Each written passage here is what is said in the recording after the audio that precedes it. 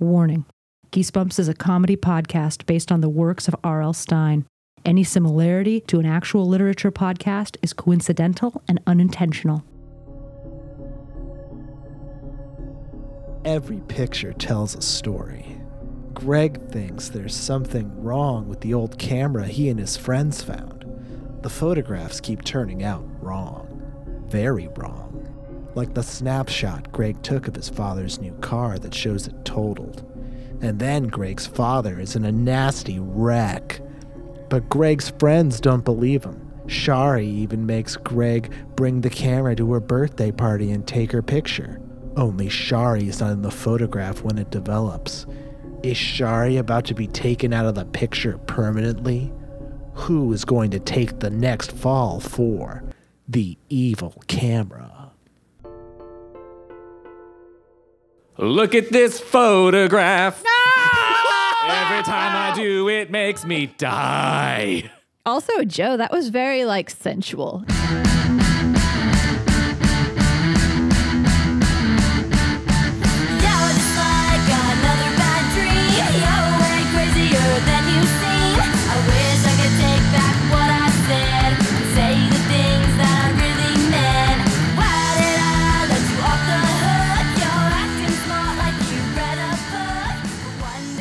Welcome to Geesebumps, a Did You Mean Goosebumps podcast. I am your captain and your best friend, Danielle, PhD. And you can't cut that out, so fuck you. Dang. Wow, I'm JoJo and I got a PhD. Oh, jeez. It's the first real episode of Goosebumps of the new year, coming in hot already with the comedy jokes. Already about to murder everyone in the room. Listen, squad, it's the new year. Hey, listen, new year, new beer. What are you drinking? I'll tell you what I'm drinking. Nothing. I didn't get snacks before we started recording. But Jeff, what are you drinking over there? I'm drinking a tall glass of shut the fuck up. God damn. Okay, great. Sounds good. Danielle, what are you imbibing? Cat pee. Lots of cat pee. With a little lemon?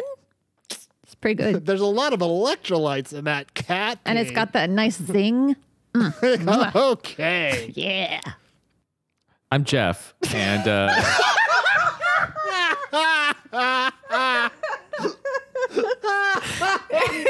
had a whole thing. That I had written down that I was going to say. What do you have? What do you have written down? Do you think people who become pro wrestlers do it just because they want all the free hugs you get?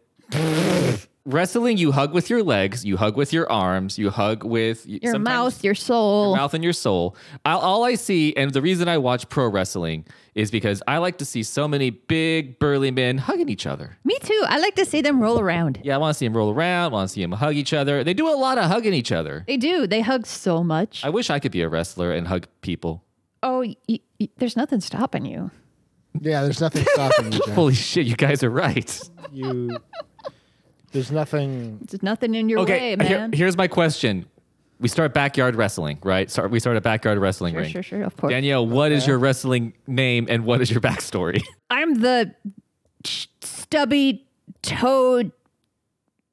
person. This is great. This is so good. And my backstory is that my toes got cut off in an industrial accident, and now I walk around on stumps? flat feet. Okay. But it's with those flat feet that you're gonna go beat up John Cena. All right, Joe, what's your name and what's your character's backstory? My name is Dumpf. It turns out that I was from a planet of just wrestlers. Okay. Hard to stand out on that planet in wrestling. No, because we're all normal there. But then our sun done blowed up. Oh, jeez. Oh, jeez. And so my parents put me inside of They put me in a bit of a pod. Okay, a rocket of sorts. Wow. Oh yeah, it was a rocket of sorts, but it also said John 3:16 on the side. Any dang way. Wouldn't you know it? I was on Earth, and the yellow sun just made my wrestling powers so good. Like I can suplex so fucking hard. I call it a sunplex though, because I get all my strength from the yellow sun. Yeah, I can't wait till Zack Snyder ruins that story. So this is a literature podcast where we discuss books written by children's horror author R.L. Stine. What did we read today, squad? Today we read a certain Goosebump book called Say Cheese and Die. Which number book is this out of the Goosebumps? It's pretty early 4. days. 4. Only 4? Wow. Oh, damn. Yeah, and it definitely shows because this book, Ugh. it's got some problems, y'all. So who wants to do the first 1 minute synopsis? Before the show, Danielle said she did. All right, Danielle, let me know when you are ready. I think I'm ready as I'm going to get. All okay. right. I'm going to say ready, Okay. set, All right. go. Say Cheese and Die is about a kid whose name I forget, who has Sherry or Shari as another friend. And is there another person? This is already going great. Shut up. And they break into a house. Oh, it's like a haunted house, and they like break in and they go down to the basement, and then the kid finds a secret shelf 30 seconds. with a camera on it, and then he starts taking pictures of stuff. But the pictures, they don't show what he took a picture of. They show something bad happening to the thing that he took a picture of. And so obviously this camera is some kind of like disaster machine. And then they have to figure out how to get rid of the disaster machine. And then they have to fight a man who walks like a spider. And they kill him. They are murderers. Time. The end. They're murderers. R.L. Stine's intent for this book. Those 4 kids, they fucking killed that guy. They killed that guy. They did kill that guy. He did die. He fucking died, Jeff. They killed him. All right, so that's good, Danielle. Good job. All right, JoJo's going to do another 1 minute synopsis. Ready, and go. Story of Say Cheese and Die is about Greg and his friends. They go to the Kaufman house where they find a camera in the basement. They take a picture of one of his friends with the camera who falls up a flight of stairs. And they're like, this camera's pretty wild because it's an instant developing camera. He takes a picture of his dad's car. His dad's car shows up in the picture is totaled. And then he goes on a drive with his dad, but the car doesn't get totaled on the drive. And he's like, what's happening? And he took a picture of his friend Bird, who it showed him on the ground like with a headache or some shit. But it turns out, I was like, oh, you were just goofing. But then later it turns out that the camera was telling the truth. And all the pictures, it turns out, or bad stuff happened because the dad's car got in a crash. And then also he took a picture of his friend Shari who disappeared. And then he ripped up the picture and she came back and she was like, yeah, he took my picture, I disappeared. And he's like, well, we got to go return the camera to where we found it. And when he goes to return it, turns out it belonged to a guy named Spidey, who was an inventor who invented an evil camera. And he tried to kill them because they found out about the camera and they took his picture and he died. 5 seconds left. Anything you want to say to the kids at home? No. Okay. Well, that's time. All right. Good. Yeah. Good. All right. Well, I have the 2 minute And synopses. I don't envy you. I have it written down from a week and a half ago. I forgot everyone's name, so we'll see how this goes. All right. Ready. Jeff, are you ready? Yes, Jeff, I'm ready. Thank you, Jeff. Wait, I got to time you. Oh, okay, you can time me. All right. Fucking cheater. Joe, you want to ask me if I'm ready, Joe? Are you ready, Joe? Ah, shit. Are you ready, Jeff? I am ready.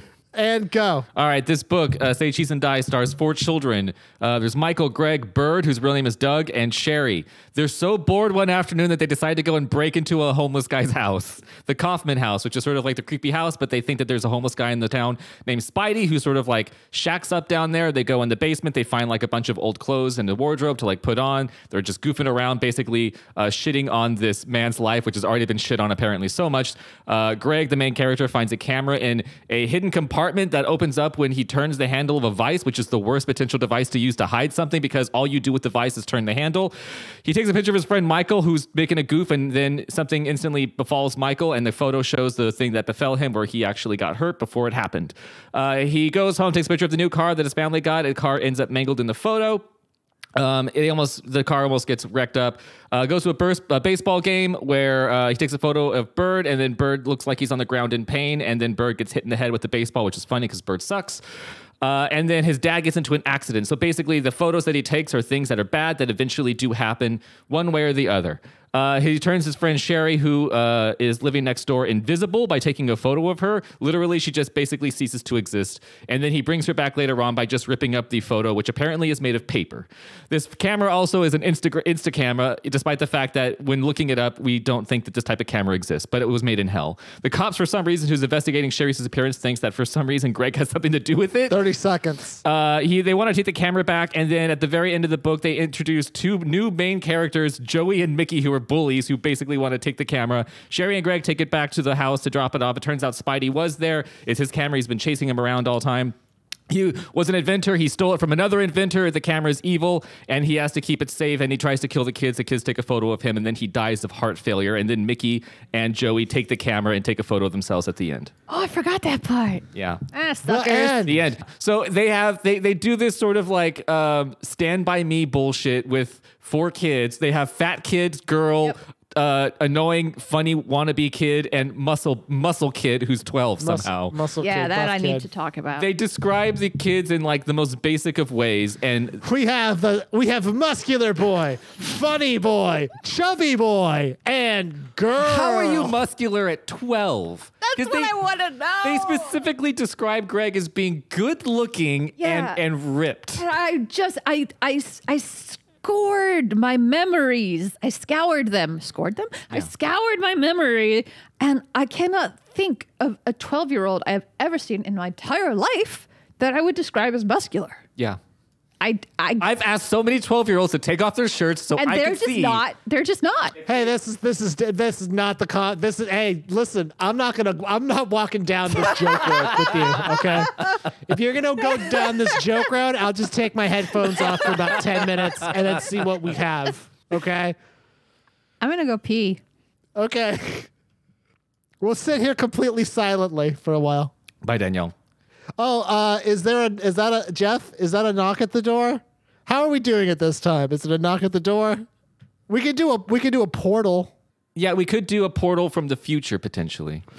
Ooh, I like that. That's original. Yeah, potentially a time portal. All right, so I think I hear the wavering sounds of a time portal on the front porch. Hey, Jeff, is it just me, or is the fabric of time getting a little jiggly? It's usually just you, but right now I'm seeing it too. There's a figure, there's a silhouette that's coming through the portal. Yeah, it definitely looks humanoid. Hello. Oh my God. Let's welcome the great, future traveler who, according to scripture, is the one noted Robert Lawrence Stein. No, I am not. What is your future name, Robert Lawrence? In the Cyberpunk 2077, 20,277 that you come from, what is it? The vast cyber world of the future, I am known by the handle Rugrat Lizard Pants Stein. Wow. Now that sounds like a hit show from Nickelodeon. Yeah, I was going to say, are Rugrats back? Did they bring him back in the future? In lizard pants. All right, so Rugrats Lizard Pants. We read Say Cheese and Die. I vaguely recall a book about a camera and cheese. We made the grim mistake of several weeks ago deciding to read that for our literature podcast. Rugrat, could you please tell us what is this ding dang book about? Okay, so here's something that may have escaped you in your fervor to despise my works. Man, Jeff, when someone throws it in your face, it does sound pretty bad. Does huh? sound real bad, even when it's a future fake R.L. Stein. It's kind of, I can't even imagine how bad it'd feel if the real R.L. Stein said that to me. I think I would cry. I think I'd cry. Anyway, so this is a book about trauma and anxieties. We start off with this idea of a camera that predicts the future, but it's a bad future. And it's because you took the picture that you have made the future bad. So this is very much a child's mindset of, I am responsible for everything that happens, which is both a coping mechanism to feel in control and a delusion, frankly. And so they take this camera, which is the stand-in, And they feel because of it that they are responsible for every catastrophe that they bring about. And then we have my favorite character, Boo Radley Spidey, who is what happens when that form of trauma never heals. Because that sort of feeling of being responsible for all the bad turns into isolation and fear and the cemented belief that you yourself must be hidden away and must behave only in very particular ways to avert bad things happening.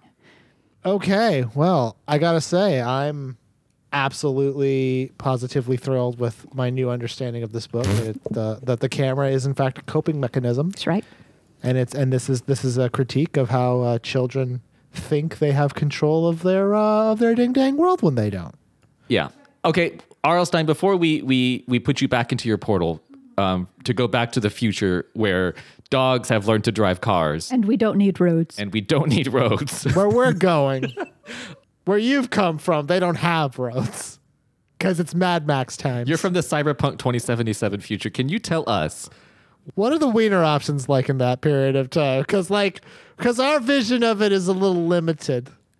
What you don't understand at this point is that your flesh wiener is effectively garbage. Okay. I don't need you to tell me that. I just want you to understand how incredibly bad your state of being currently is compared to where I'm going. Oh, the dicks are good there? The dicks are all good there. Oh, I can't wait for the future of 2077. Have you seen Pacific Rim? I yeah. have, yeah. There's giant robots. There's a giant in it. robot. How does that relate? Yeah. Do you know what rimming is? Okay. Well, Jeff, are you absolutely 1,000,000% certain this person is from a future? You know what? I feel like maybe that portal might. Wait a minute. This is just made of cardboard. What? No, it's not. This is just cardboard. Okay, oh God, she's running back into it. He's gone. Okay, he's just running down the street. Boy. Cool. That's good. So, I guess this book is. It seems so Bad. Well, let's just get into the parts of our show. So, who has the first section? I have something from the beginning that I can speak on. So this book, it takes a bit to kind of get going. I don't think the thing that makes the book a book happens until like chapter 3 or 4. Definitely. But it starts off with these 4 kids being so fucking bored that they break and enter into a house. But it's like a haunted house, which I would totally do. If I had a haunted house I could break into, If you have a house that looks disheveled and fucked up, beware. Danielle will try and break into it. I'm a break in. To find treasures. Yeah. Yes. So the kids break into the Kaufman house, which is just like a dilapidated, shitty house, and they find in the basement that a homeless guy named Spidey, which I don't quite understand why they call him Spidey because they say he looks like a spider. I don't really know how that works. He looks and walks like a spider. Looks and walks like a spider. So I picture him always walking like on the side of buildings. Yeah, you know? he constantly is on the ceiling. Yeah, he's Traps always flies and hanging down webs. from the roof. Yeah. Yeah. Chapter 4, page 17. Okay. So they're in the basement, and this is the moment when the book actually introduces the camera. It is when Greg, everyone else is playing around with some clothes they found down there, and just Greg goofing around. They're just goofing around, and Greg is sort of looking around the area, and he finds like a work table. So I'm going to read you the passage. Wooden shelves lined the adjoining. This is page 16. Wooden shelves line the adjoining walls, cluttered with old paint cans, rags, newspapers, and rusty tools. Whoever lived here must have been a real handyman, Greg thought, examining a wooden work table in front of the shelves. A metal vise was clamped to the edge of the work table. Greg turned the handle, expecting the jaws of the vise to open, but to his surprise, as he turned the vise handle, a door just above the work table popped open. Greg pulled the door all the way open, revealing a hidden cabinet shelf. Resting on the shelf was a camera. I can't think of a worse way to hide a camera made from hell that makes bad things happen I can't think of a worse place to hide it than a cupboard that opens when you use a tool the way that it was intended to be used. It's like if it opened if you picked up a pencil. All right, then let's do what we do best and think of the best way to hide a cursed camera.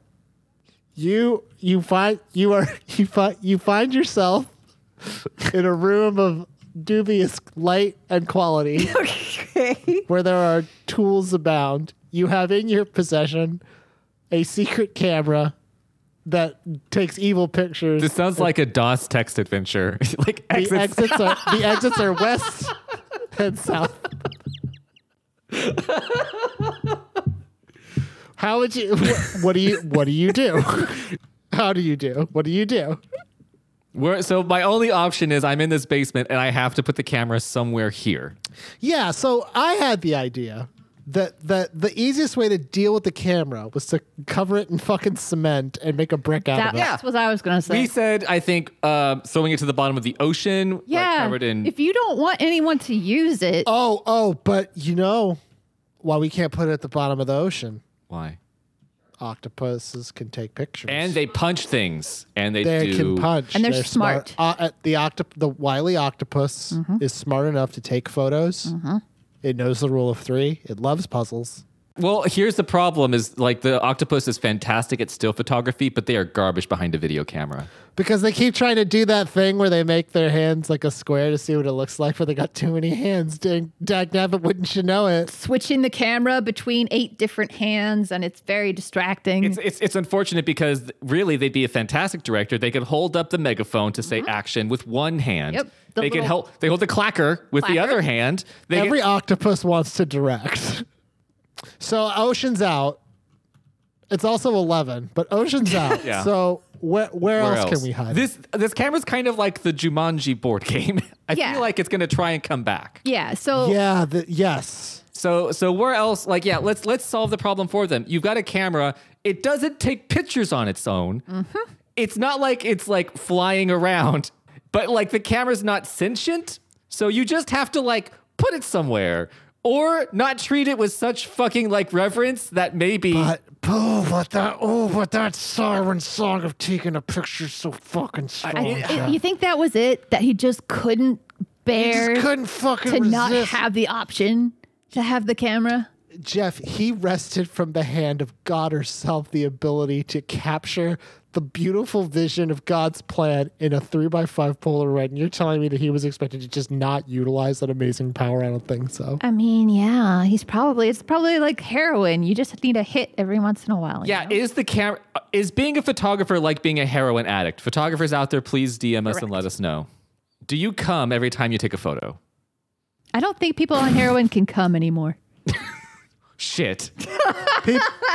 Okay, well, hold on. People on heroin, leave a comment through your haze and let us know how's everything going down How there. are you doing in 2021? Yeah, they could have just buried the camera. I feel like putting it in a spot where it's gonna pop open. Nothing says something is valuable like putting it in a hiding place. It'd be like if I was like, gotta hide this camera, and then I put it in the microwave, and then when you push the button to open the microwave, you're like, oh fuck, the camera's here. Yeah. Well, that's my part at the beginning of the book. Cool. All right. All right. Does anybody else have anything from the beginning they want to share? It basically is like the first part of this book is very much what you would expect a Goosebumps book if it was about a fucking camera. They show up at a house, they find a camera does spook. It's that like haunted camera. I really don't have to tell you anything else. No. Like that's the story. But in the first part, it's on page 15. They're digging through the house, which here's what I don't understand.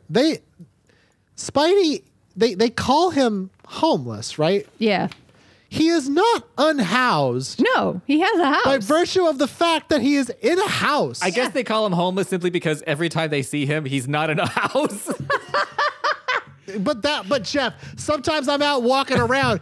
I don't suddenly not have anywhere to go. I can't know that for sure. Every time I see somebody walking out in the street, I'm just like, there's another homeless person. There's so many homeless. And then I see somebody through their window of their house, and I'm just like, that's not a homeless person. That's not a homeless. No. Okay, well, Whether or not Spidey is genuinely unhoused or not is sort of They irrelevant. could have just called him the town weirdo. Yeah, it could be the town goof. They could have had him just live in the house and it not be dilapidated. And go ahead.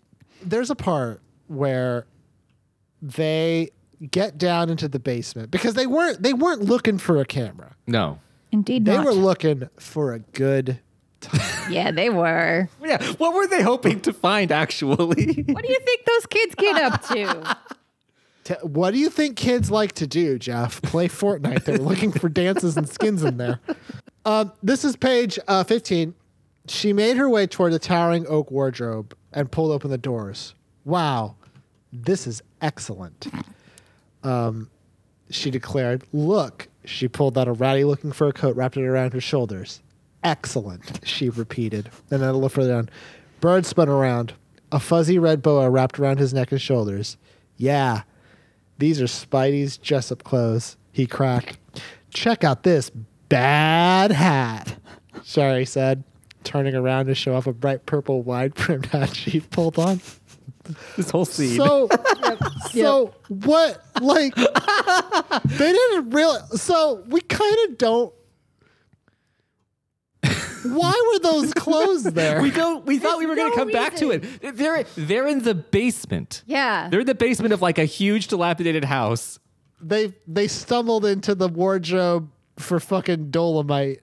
You know Yes, it. that is it. This is a 70s blaxploitation set that they Why? stumbled But upon. It does sound my like guess is like, look at this bad hat. It's like, Right? Who says that? who says that? But it's so weird because they're down there goofing and putting on these clothes, which they don't Putting know. on airs. Putting on, but also they're like completely surrounded by like the refuse of a guy who apparently lives down there like it's nothing. Yeah. He eats popsicles and TV dinners, but also can dress like, I don't know, Liberace. Liberace. A little Liberace, yeah. He's got a whole pocket full of tricks. Were those clothes his or were they there? I like to think they were his and he brought them with him. I like to think so too. And he brought a whole wardrobe, just had it on his back. He's got like, he's like, all right, Spidey. That's my name, Spidey. We got to get out of town. We have to hide this camera away. We have to leave everything we know and love and become a hermit. We can only take a few important things with us into this new life, this new isolated existence. What are we gonna grab? We gotta take the camera, obviously. Camera, obviously, is what we need to take. Check. Me being the person who's, I gotta go with it. I gotta go with the camera. That's obvious as well. How about this entire fucking wardrobe full of costume jewelry and clothes that I just keep around for some reason? I mean, you have to have joy somewhere. Where are you going to get your joy? This is my joy. You've got to find your joy. And when you do, don't let it go. But good for him for, trying to find some joy in this weird, dreary life. What's great too is obviously like when he was down there alone by himself with his Marie Kondo books, and he was like, he would pick up the garbage and he'd be like, "This sparks joy," and then he would do the same with the hat. This also sparks joy. This sparks and then it's joy. at the camera. He's like, that doesn't spark That sparks joy. not joy. What if everything? Wait a minute, hold on. What if everything sparks joy? Maybe that's the problem, Marie Kondo. Yeah, Marie Kondo. Everything sparks a little joy. I have like 45 different stickers of waifus that you guys got me for Christmas just spread out on my desk. And they do. They spark a little joy when I pick them up. And what am I supposed to do? Marie? Yeah, you want me to get rid of all the everything around me? I have like 50 tank tops. Every single one sparks a unique joy. Sparks joy. You pick it up, there's joy. Yeah, I've got my different bodily fluids in a number of mason jars underneath the bed. And every time I look at one of them, they spark joy, Marie Kondo. So what the fuck am I supposed to do? Marie Kondo? Hey, Mary? Listen. Let me spit some game at you real quick. Oh man, he's about to take down Marie Kondo. I have like 200 different cans that are in my basement. Each one of them has like oil from like a Buick that I don't own anymore. And every time I pick one up, I think about how much I fucking loved it. So what do I do with those? Yeah, you want me to get rid of old Betsy's fluids in my basement? I have a bathtub full of dirty bandages. And every time I pick up one of those and put it on my tongue and taste it. I taste that Band-Aid smell. It's joy. I have an old shoe full of my toenail clippings. Every time you shake it around like a maraca. No, I'd like to push them up in the air first, like so it rains down like confetti. Every birthday and national holiday, you come out with that full Happy New Year! Happy New Year, like it's so much Ooh, confetti. Toenail rain. I collect spider webs and I filter my coffee through them. And they spark joy when they get sticky. What do I do with that shit? Can I just bring up one other moment? And we don't have to linger, Please. but I have a question. And this is the very end when Doodle is falling off the stairs because other Doodle took a picture of him. So Greg takes a picture of Michael. And Yes. then Michael, the stairs break and he falls down and hurts his ankle. And this is how it's described. No! Michael screams as he topples to the floor, arms outstretched, the feather boas flying behind him like animal tails. He turned in the air, then hit the concrete hard on his back, his eyes frozen wide in astonishment. And then he cried out, "Ow, my ankle!" So I'm curious how you land on a concrete floor on your back, but it's your ankle that hurts? He really should have said, "Ow, my nothing," because I've broken my back and I can't feel I anything. can't feel anymore. Danielle, I'm just your saying. ankle's in your back. No! Where do you keep your ankle, Danielle? Yeah, Danielle, where do you keep your ankle? It's in my butt. Idiot. Yes, yeah. If you land on every time Danielle sits down, she's like, "Ow, my ankle," and I'm like, Danielle. Yeah, Danielle. It makes me tough. Doesn't he also bounce Yeah, he bounces. He bounces. on this hard concrete floor? Off his back ankle, his bankle. Not how human bodies generally work when they're falling. Well, Danielle, as they said earlier, he's the fat character, so I guess so he's I guess fine. he must be just bouncy. God, fucking R.L. Stine just really makes it hard for us to like his early work. That did not age well. Well, that's That's the first. Is that the beginning part? That's the beginning of All the right. book. So we're moving to the middle of the book. Moving into the middle. So this is chapter 13, page 55. It is now time for some baseball, a sport that I am not entirely sure that R.L. Stine understands. he definitely does not. So chapter 13, it's now getting to where another photo has been taken, and Bird, who is the big goofy, He's the fun one. he's the fun one, always goofing. Always fucking goofing. He gets a photo taken of him. The photo shows him on like the ground. And also, we never really mentioned that when these photos are taken, this isn't what I'm really going to go into, but when these photos are taken and they blatantly show some horrendous thing that happens to somebody, instead of the normal photo that would have been on there were it a normal camera, no one is like, what the fuck? Everyone's like, oh, that camera's broken. Yeah, they're like, oh, that's a piece of shit. Have you ever taken a photo of your car, brand fresh and new, and then the photo that came out showed it mangled and destroyed, and you were just like, damn it! Why can't you learn to use a flash? yeah, why didn't you use the flash right? Why did you use the wrong angle? You got the broken fuck up. angle. So that's a very confounding thing in this book. But It really is. Bird's out in the field. He's going to play some baseball.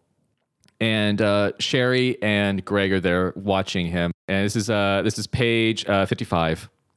Carrying the camera tightly in one hand, Greg led the way to the bleachers. He and Sherry sat down on the end of the bottom bench. Some of the spectators had lost interest in the game already and had left. A few kids had taken a baseball off the field and were having their own game of catch behind the bleachers. Across the playground, 4 or 5 kids were getting a game of kickball started. So he's really painting the scene for us, which Yes, I love. this is very nice. Bird is such a dork, Greg said, his eyes on the game. He scared me to death, Sherry exclaimed. I really thought he was hurt. What a clown, Greg muttered. They watched the game in silence for a while. It wasn't terribly interesting. The Dolphins were losing 12-3 going into the 3rd inning. None of the players were very good. That's a fucking good game. You would. No one is interested in this game that after 2 innings, the score is 12-3. Would they have done the mercy rule? Yes. Yes. First of all, yes. 1,000%. Second of all, okay, so here's how baseball would work in this scenario. They're going into the third, which means that both teams have had an at-bat twice. All right, give us the sports analogy. All right, Mr. Toxic Masculinity. Tell me what baseball means. Teach me mansplain me some baseball. Yeah, mansplain baseball to me, tough guy. Okay, first of all, boys and girls, here's what baseball is all about. It's about grit. Oh. It's about Babe Ruth. Okay. And it's about Hot dogs? It's about hot dogs. So you're canceled. So now you're canceled. So now you're done. You're done now. This scene. I'm just like, how? Why would the kids still be trying? Why would they be trying? Yeah. Also, how is this not the most interesting game in the world where they're apparently hitting a home run every single time. batter? These 10-year-olds got like 3 grand slams, and I'm not talking Denny's, dog. This is wild. R.L. Stein has never seen a baseball game in his life. All right. The kids were playing football. Or maybe he saw a game that was so fucking good that he wanted to encapsulate it forever in his story. That's the only game he's ever seen, and he bases all of his writing of baseball on it. It's so exciting that we're talking about it. I remember this game very fondly. We got our asses handed to us. It was a beautiful day. I'm trying to think of like R.L. Stein explaining a baseball in more of a disconnected way. Like, it was the first inning. The score was 10-28. The mascot was coming up to bat now for the team. And everywhere you looked was an angel. And all the hot dogs was doing their cheers. Wait, what year did Angels in the Outfield come out? And is this book the preface to it? We have this one of the kids is dying of cancer, and they have to win the pennant. Or else he'll die. Otherwise, he'll die, and then all the other kids are orphans, and the manager of the team has to take him in as his orphans. But first of all, we need some angels in the outfield. Yeah, we do. Is Field of Dreams in the Angels verse? Why is it that there aren't other supernatural entities aside from the obvious religious iconography of an angel used in Demons baseball? on the tennis court, you're thinking. Yeah. Angels in the outfield. Demons on the football field. Gremlins on the rugby field. Yeah, gremlins on the rugby field, demons on the bocce ball court. Goblins on the Goblins on the golf course. golf course. Uruk-hai on the pitch. because soccer is probably real big down there in Mordor. In Mordor. Probably, yeah. They call it football though. They do. Yeah, it's weird. We're the weird ones. And I mean, as soon as we finished talking about how little R.L. Stein understands about baseball games, I also want to talk about how little he understands about physical injuries. Because just a little bit further down on this same page. I'm so glad. Thank you, right? It's the same page, just further down. Sherry and Greg, they're watching the game, and then Greg cuts himself off mid-sentence. And because the batter hit the next ball hard, it made a loud thunk as it left the bat.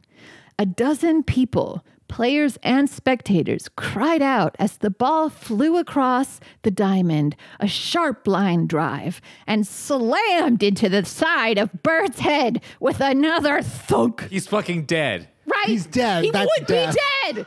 He would be so dead. Or at least have like a life-altering TBI. Like he should be dead. That he's not dead is nothing short of a miracle. bounces back like it's nothing. He lays on the ground like, ow. They hit me in the head by the night I bounced back. And then he's like, oh, never mind, it's fine. Wait, doesn't he scream out in like pain for a while? No. We gotta do the whole thing because he gets hit in the head. Yeah, Okay. go to the next piece. All right. Daniel, break me off a slice of that if you would. Yeah. Greg watched in horror as the ball bounced off Bird and dribbled away onto the infield grass. Bird's eyes went wide with disbelief, confusion. I can't believe I got hit by a What the baseball. fuck just happened? Darn it. Where's the baseball? Am I playing baseball? He stood frozen in place on the base path for a long moment. Then both hands shot up above his head, he uttered a shrill cry, long and loud, like the high-pitched whinny of a horse. Thank you. His eyes rolled up in his head. He sunk to his knees and uttered another cry. This is like a Western where he just got like high nooned. And he uttered another cry, softer this time. Then he collapsed, sprawling onto his back, his neck turned at an unnatural angle, his eyes closed. He didn't move. And then the next chapter, he's fine. Yeah. He's fine. He's fine. He's good. He's fine. How could he not be? He doesn't even have a concussion that they No. distinctly say. Yes, he has no concussion. no He concussion. doesn't have a bruise, doesn't have a lump, nothing. So what's this camera's deal? Is this camera fish full of shit? Is it just trying to teach us a lesson? Because no one's died and no one has Yeah. lasting consequences. But he gets nailed in the head by a line drive. Yeah. A baseball, nature's hardest ball. You are dead. You're dead or you've had some sort of brain injury or trauma. At the very least, you have a concussion. Yeah, and but instead, it's very cartoonishly. The ball bounces off his head. He goes, "Ouchies," and then he falls down. I mean, it's weird because we all knew because the photo was taken of him earlier that showed him at that unnatural angle. So you're like, oh, he's going to get hit by a baseball in the noggin. Of course he is. They could have taken it another direction where like, I don't know, like some fuselage fell down from the sky and landed on him. A Donnie Darko sort A of. Donnie Darko scenario is what they could have gone with. Part of the plane just collapses and gets him. He gets hit with a toilet seat from the Mir space station, like in Dead Like Me. It would have been great if he just had an aneurysm and just fell down. He just gets hit by some blue ice from a plane going overhead, and it just like shatters and That would have been funny. right into his skull. Now that's comedy. Jojo, do you have anything from the center part, from the gooey center? The nougat? There's one part in the book that I really want to talk about, but I don't know what part it's at. It's the party, where Was he that Sherry's asks- birthday party? No, it's when Sherry asks him to go to the party. Oh, Do you when she's remember being a what that part huge is? asshole. That's what I was gonna look at. Yeah, What chapter is that? I think that's chapter. Okay, it's right. Yeah, it's chapter 16. It is page 70, 69, 70. Nice. 69, 70. Yeah. Nice. Chapter 16 is only like 4 pages long. So I think that's where the conversation happened. So chapter 16, Sherry is it's her birthday, right? It is her birthday. Yo, shorty, it's her birthday. Mm-hmm. She's gonna party like it's her birthday, right? So here's what's wild, is she knows that the camera is weird, and she tells what's his face, Greg, bring it anyway. Bring it. Just fucking bring it. Fuck you, Greg. Bring it. Bring that camera. Fuck you, Greg. Bring that funky camera. Greg, bring your dad's gun. Yeah. Bring your dad's gun. Gun and camera, please. But then, and this is my favorite part, is Greg, in an effort to kind of sort of assuage her request, because he does not want to bring the camera, obviously. This is actually, and this happens immediately after Bird got beamed in the head. Yes. That's right. Bird got beamed. Greg goes, I don't know what I believe. I had a dream, Shari, last night. I had a dream. It was about my camera. I was taking everyone's picture, my whole family, mom, dad, Terry, they were barbecuing. I held up the camera. I kept saying "say cheese" over and over. And when I looked at the viewfinder, they were all smiling back at me, and they were skeletons. I have a question. How do you know they're smiling if they're skeletons? They don't have muscles. Excellent question. Excellent goddamn question. That's true. How did he know? This is like the most cool imagery in the entire book, and it's just from a dumbass fucking dream. It's a dream, and It's the cover. It's the cover of the book. Yeah. Which misleading. very, very like I was promised skeletons. I didn't get shit. Yeah, we get shit. I got Spidey. Now listen, I'm not gonna. I can't poke too many holes, right? Because R.L. Stein, he's a genius. He's a master. We both know it. He's a genius. He's a master of comedy. Yes. He's a master of horror. Yes. He's a genius. Why did he think anyone wanted to hear about this kid's dream? Because they had cool skeletons. It continues to turn Greg into like the biggest whiner, the most ineffective character. Yeah. As far as heroes go. And that's the thing, like, I was going to talk about is just this conversation right now between Sherry and Greg. Has anyone ever told you a dream they had that stopped you from doing a thing that you wanted to do? Abso-fucking-lutely not. Is this a Final Destination type of situation? It would be more fun if it was, because it is not. Now, let's imagine what would the dream have to be that he would have to have told Sherry. To scare her enough. Here's what you do, Greg. You say, Sherry, I had this dream last night. You were standing in front of me. We were in the hallway, and You were right here. you're I was right here. over You were dressed exactly the way that you're dressed right now, and I was dressed exactly the way that I'm dressed right now, and the sun was exactly where it's at right now, and I just started punching you. I just started punching you Over. in I your fucking hit you. Over. face. I just kept wailing on your dumb 13-year-old birthday ass over and over and over again. And then you were just pulp. I had a dream that and this is what's gonna sound so wild, like I'm making it up, and I'm not, like I'm doing a lie goof, and I'm not. I had a dream that what I was doing was I was punching you, and then when I woke up, I was rock hard. So I don't know what the. Telling you about the dream right now, I'm actually kind of getting a halfie Yeah, right this now. is really doing something for me. Listen, and I don't want to say I don't want to go to your fucking birthday party where your kids are going to be there, but I was rock hard in this dream where I punched you a bunch. I was hard. I could carve marble. So I could carve marble as I call it. So you tell me, like, do you want me there? So let's reassess your plans for us. Do you, knowing that I would love more than anything to just like go right back and take a nap and go to that beautiful dream where I'm punching you. There's nothing more I would like to do than drink natty ices with you at your mom's porch, but I had a dream that you and I got into a fist fight, and when I woke up, I was more excited than I'd ever been with my husband, Carol. And I'm ready to explore this new kink. So I'm bringing this camera, right? And my wacky fighting boner dream, huh? So let's circle back to it, Sherry. Do you want me to still bring the camera over to your birthday party, or should we just play pin the tail on the fucking donkey? Do either of you want to read Greg's dialogue part? Jeff, read Greg's dialogue part. I think it's really fun. Danielle, what page is it? It's right, page 16, right on the first page. It can't be page 16 because that's at the beginning of the book. Chapter, the other thing that has Very a first number. page. Okay. Yeah. So should I start? Yeah. Yeah, I know Bird's okay. Greg said into the phone receiver. I saw him yesterday, remember? He was lucky, real lucky. He didn't have a concussion or anything. Bullshit!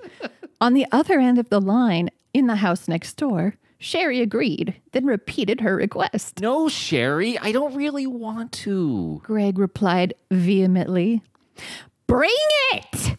Sherry demanded. It's my birthday! I don't want to bring the camera. It's not a good idea, really. Greg told her. God damn, this guy sucks so bad. Hi, Greg. Why aren't you on your way to my party? Sherry asked when he'd run to pick up the receiver. Because I'm on the phone with you. Greg had replied dryly. Well, bring the camera, okay? Greg hadn't looked at the camera, hadn't removed it from its hiding place since his father's accident. I don't want to bring it. He insisted despite Sherry's high-pitched demands. Don't you understand, Sherry? I don't want anyone else to get hurt. Oh, Greg, she said, talking to him as if he were a 3-year-old. You don't really believe that, do you? You don't really believe that camera can hurt people? I don't know what to believe. God, he sucks. It's just like just say nothing. Just be like, no.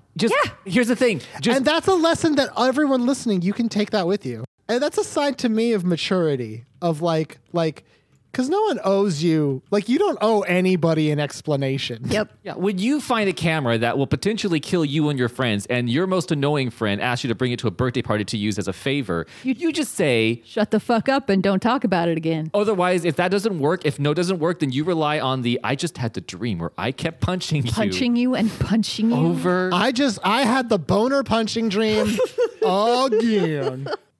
Do you have a moment of end you would like to explore, Joseph? I have literally the moment Oh my. of end. All right. It's one of the. It's right near the final. The final part. This is on page 129. So okay, let me sort of set the scene a little bit. So after this is towards the end. He does take the camera to Sherry's birthday party, and when he does that, he takes her picture and she disappears, and she's just gone for a couple of days. During this time, he kind of like, obviously he's worried and freaked out, and he's like, oh man, I've got to find out what happened to Sherry. I've got to find a way to solve this problem, but also more importantly, like, I got to get rid of this fucking camera, right? That's his big thing. I got to get rid of the camera, partially because it's killing people or whatever, making them disappear. Who cares? But also because Spidey, homeless, the unhoused person,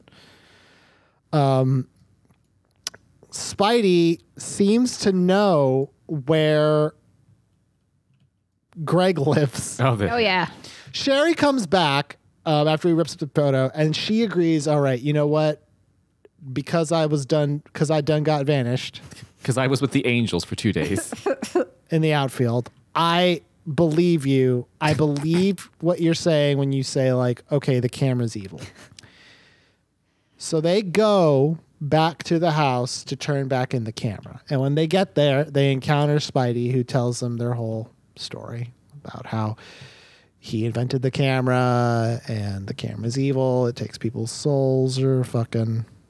Does it? Who cares? Standard Goosebumps bullshit. Yep. Then they're like, well, here's it back. And Homeboy, who I guess is supposed to sort of be a good guy, but is not still. Yeah. His whole thing is like, you've seen the camera. You know too much. Do you like it? I'm going What do you think? I will kill you. Now I must kill you. Goodbye. Yeah, it was basically, he's just like, they're trying to leave, and he's like, oh, I don't think I can let you leave. And while they're tussling, Yeah. Dr. Frederick's anguish screams behind him. So they're tussling, and this is on chapter 31, so I'm actually a little past like the meat and potatoes of that scene. They're struggling, and the camera goes off. Oh, man. Mm-hmm. So exciting. And then he goes, did it just take our picture or his? Gasp. That is a big gasp, because depending on whose picture it took, a lot of different things can occur. That's right.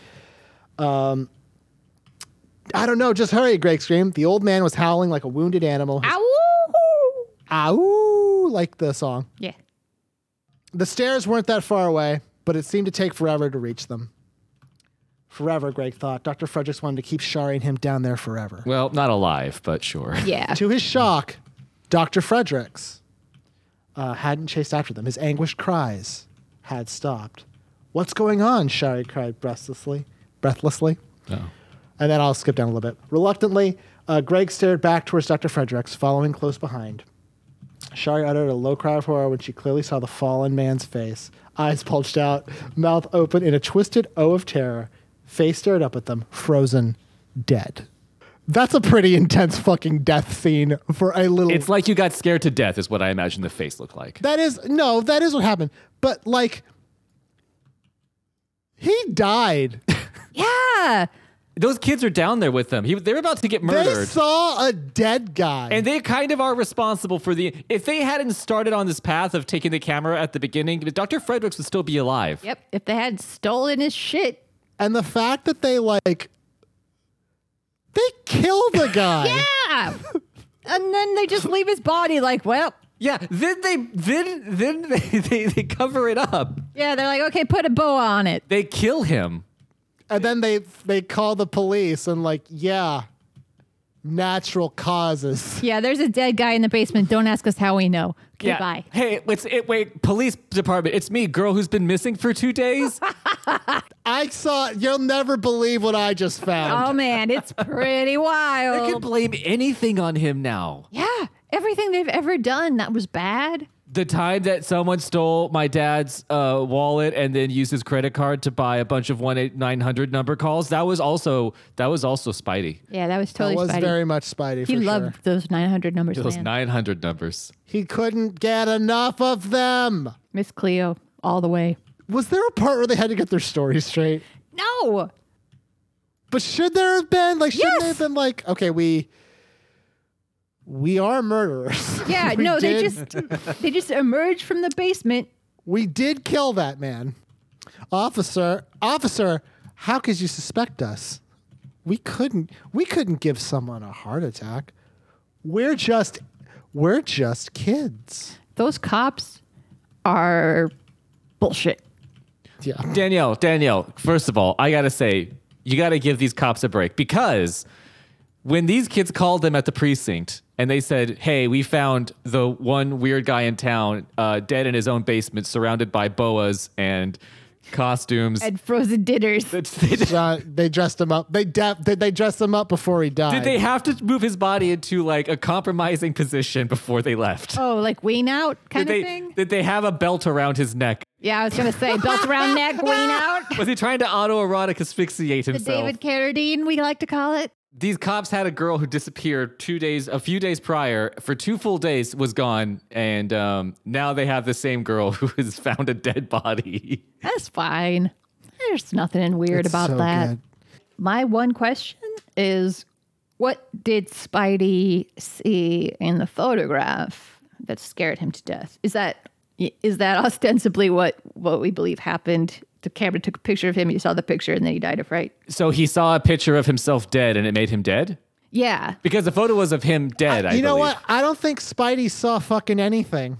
And maybe he just was so scared that he knew the photo was taken, something bad was going to happen. He just And then he died of fright. He died of too fright. much.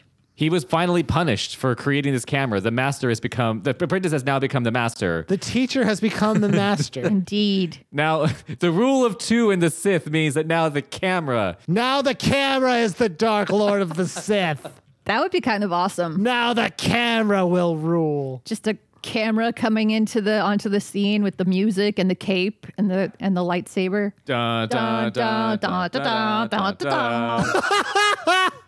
You guys are such idiots. Yes, we are. All right. So that's say cheese and die. That's say die and cheese. One person dies at the very end. So for the end part, I think maybe I could read the bio of the camera. If you- Please should we do that? Yes, there's a biography for the camera. Yeah. So it's like, remember in the other book where it was Slappy and Slappy's stats and Slappy's origin? It's like that for the camera. I remember that, but what could that possibly be? So now that we've talked about the book, we're going to just dive into a little bit of the back of the book. And at the end of the book, there's some extra treats. And one of those is the Fright Gallery, the Cursed Camera, or the Cursed Camera, depending on how you say the word cursed or cursed. Depends on how Shakespearean you're feeling it. Cursed. Cursed. So like other books, which you've read this part before, it gives us an actual breakdown of the antagonist of the book. It gives us like stats, Happens to be a camera. which happens to be a camera, which honestly, the camera's just doing its thing. It's just chilling. It's hanging out. It didn't ask to be born. It didn't have to be born, and it didn't even do anything that I bad. didn't ask to come here, Dad. Origins. This camera wasn't always evil. Oh, it was made evil. Society. Society got to it. When an inventor, to this day unnamed, put the finishing touches on the camera, it was the latest in photo technology. But before he could unveil his invention, his lab partner, Dr. Fritz Fredericks, a.k.a. Spidey, because Spidey's not the inventor, he stole it. That's right. Stole the camera to take credit for the invention and to enjoy the fame and riches that would come his way. The inventor stopped Dr. Frederick's plan by cursing the camera for all eternity. And this is more backstory than we really get in the book. More than we needed. Yeah, we didn't need to know about the drama. It doesn't need to have this scientific rivalry. It's very Haunted Mask. It could just be a fucking camera. So special powers It's a fucking camera. The camera has the power to steal souls and is completely indestructible. Well, they didn't try. They did try it all, which didn't try. they didn't try to burn it or anything. And you could rip the pictures up real easy. So that's almost... And if you rip the pictures up, it seems to kind of stop whatever it do. It undoes it. Yeah, I wanted them to explore that a little bit. Take some photos of a thing and seeing if ripping the photo up just makes it not happen. Yeah, that's what it seemed to do with Sherry. So, but like, I guess we're to assume that Sherry was inside the camera. I don't know. She was inside the photo, and then he ripped it up, and that was her home. Yeah, that was her home. And then she came out. She came out of her home. Weaknesses. This is so fucking stupid. Weaknesses. The camera cannot move on its own. What? Why? Stupid camera. And cannot force anyone to find it and use it. Why? As long as it is well hidden, its evil powers are useless. So the camera's weakness is that it's a camera. It's an inanimate object. It is a shit. camera. It's a camera. You don't want to know what would you guess is the favorite phrase of the evil camera? Oh, given that it doesn't talk? Okay. What does it love say to hear? cheese? Say cheese? It's cheese. Yeah. Oh, cheese. Just cheese. So that's nothing. That's nothing. That's nothing. All right. Do we have anything else? Thank you to the band Dog Party for the use of our theme song, Bad Dream, off of the album Hit and Run. It is a wonderful, wonderful song. The album's great. And honestly, it'll pep you up in this dark time. So I suggest you all go check it out. You can check them out on dogpartylive.com and dogparty.bandcamp.com. The next full episode of Geesebumps is going to be coming out in 2 weeks. And on that episode, the day is going to be... What day is it going to be? 26 will be the next full episode. And we will be reading... Let's do Welcome to Horrorland. Okay. That'll open up the other Horrorland books for us. Goosebumps 16, Welcome to Horrorland. And with that, I believe we have done all the damage we need to do to both our reputations and the literary canon of R.L. Stine. Danielle, if you could please hit us with that final fucking passage. I would be delighted. Excellent. All right. Let's get out of here, Michael urged. He raised his sneakers to the pedals and started to roll away. This place really creeps me out. The other three followed, pedaling away in thoughtful silence. They had turned the corner and were heading up the next block when two figures emerged from the back door of the Kaufman house. Joey Ferris and Mickey Ward stepped over the weed-choked lawn onto the driveway. Blizzard. Those jerks aren't too bright, Joey told his companion. They never even saw us the other day. Never even saw us watching them through the basement window. 'Cause that's a normal sentence for a person to say. Mickey laughed. Yeah, they're jerks. They couldn't hide this camera from us. No way, man, Joey said. He raised the camera and examined it. Take my picture, Mickey demanded. Come on, let's try it out. Yeah, okay. Joey raised the viewfinder to his eye. Say cheese. A click, a flash, a whirring sound. Joey pulled the snapshot from the camera, and both boys eagerly huddled around it, waiting to see what developed.